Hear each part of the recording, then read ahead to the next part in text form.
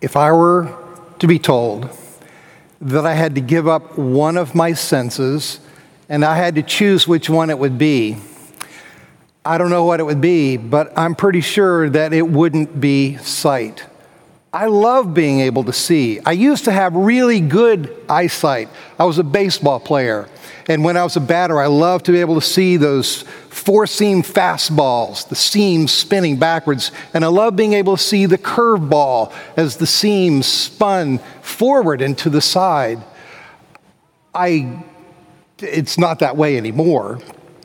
But I so love sight that I could barely go to sleep at night in a room that's totally dark, because I hate to wake up in the middle of total darkness. I'm disoriented and I'm afraid.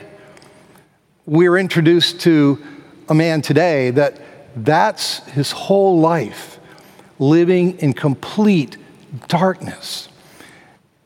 And John uses this story to help us understand something about Jesus, who's come to be the light of the world in the face of the darkness and the blindness. Can you imagine what it was like for this man to have his eyes open for the first time and to see colors like fire engine red and cobalt blue and school bus yellow? And I think there are two lines in this story that leaped out to me that I'd like to talk about briefly. The first is, all I know is that I was blind, I could not see, but now I do.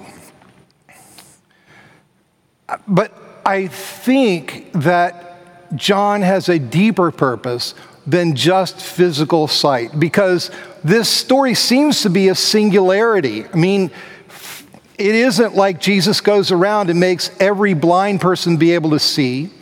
There's a deeper spiritual blindness that is being taken away. At first, the man, he gets Jesus' name, and he simply does what he's asked to do. And over time, he gets a little bit more insight into who he is until there's full insight into who this is. He recognizes that he's a prophet.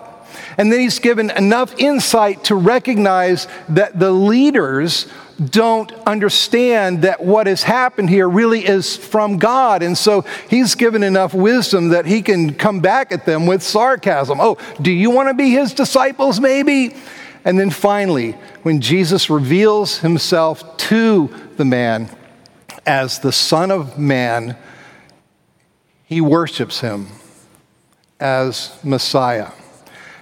That is the gift of sight that John would have us celebrate as Jesus is the light of the world.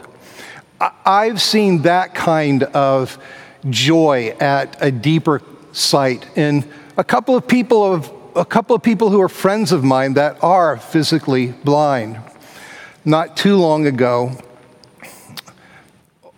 a lady that I know who knew that her eyesight was failing and that she was descending into blindness, asked me to give her a picture of one of my favorite paintings by my favorite artist, Georges Rouault.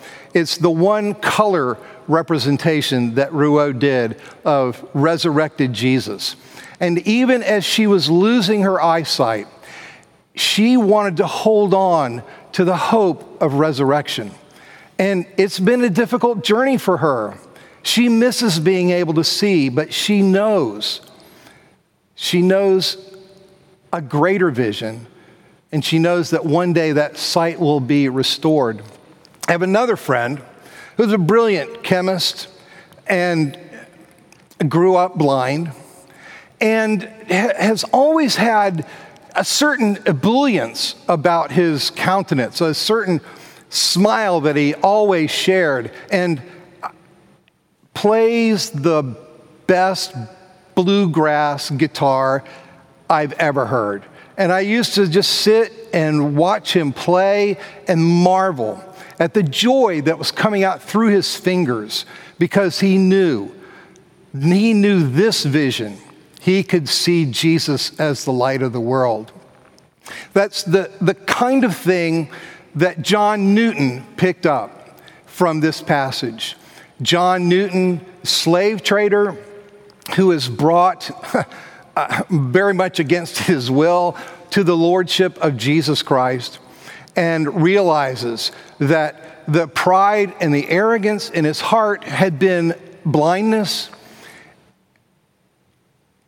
and the way that he treated the Africans that he was shipping from Africa through the Middle Passage to the New World in slavery, that he had not seen them as fellow human beings. And what Jesus Christ teaches him is that, well, he writes it in Amazing Grace. Amazing grace, how sweet the sound that saved a wretch like me. I once was lost, but now I'm found. Was blind, but now I see. He could see himself for who he really was and how he could be made new in Jesus Christ. And he began to see people where once he had seen profit. One thing that the coronavirus that's spreading around the world teaches us now is that we all share one blood, one humanity, one destiny. And so this is a time to live into the light of God's having created all human beings to bear his image, and to pray for the whole planet and every person on it. But then especially for those of us who know the Lord Jesus Christ, to pray for and to work towards the telling of the good news that there is a deeper sickness within us that can only be healed by the one who came to be the bread of life, who came to be the light of the world, who came to be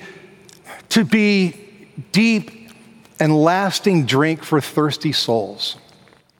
The second line that I wanted to pick up on today was at the end of the story, where Jesus says that his mission had been to provide sight for those who cannot see, and to make those who think they see, to make them blind. Jesus is saying, I want you to look beyond appearances. He is critiquing the Pharisees who are attacking the man, who can only see surface issues like, well, did this man sin or did his parents? Surely somebody who's breaking Sabbath can't be doing God's work. And Jesus wants us to see beyond what is on the surface. And here, David, I think, is the great exemplar of what Jesus would have us understand. In our Old Testament story, the whole family is gathered for a big party, and we don't know exactly if they knew all that was going on, but it was a very festive occasion. And David is out keeping the sheep.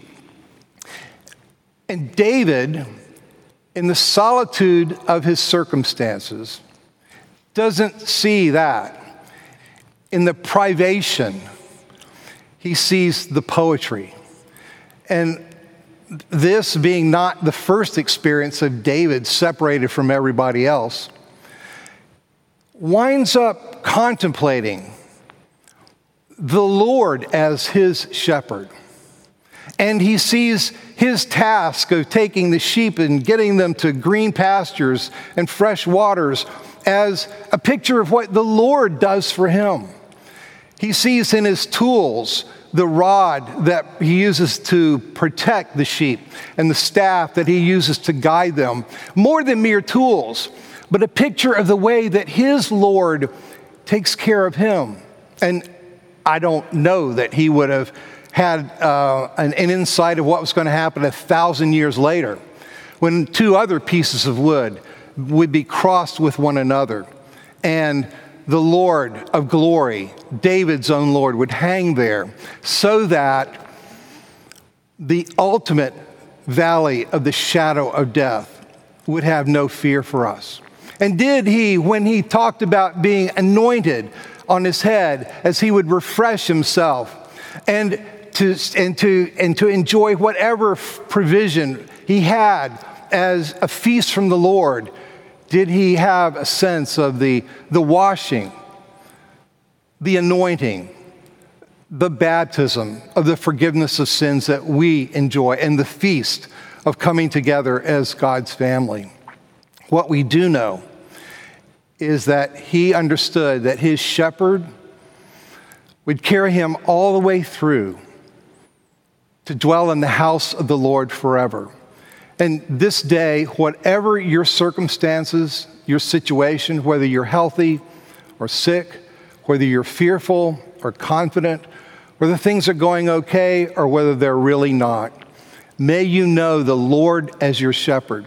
May you know the Lord Jesus Christ as the bread of life and the sweet wine that brings satisfaction and ultimate healing. May you know his deep peace. In the name of the Father, the Son, and the Holy Spirit.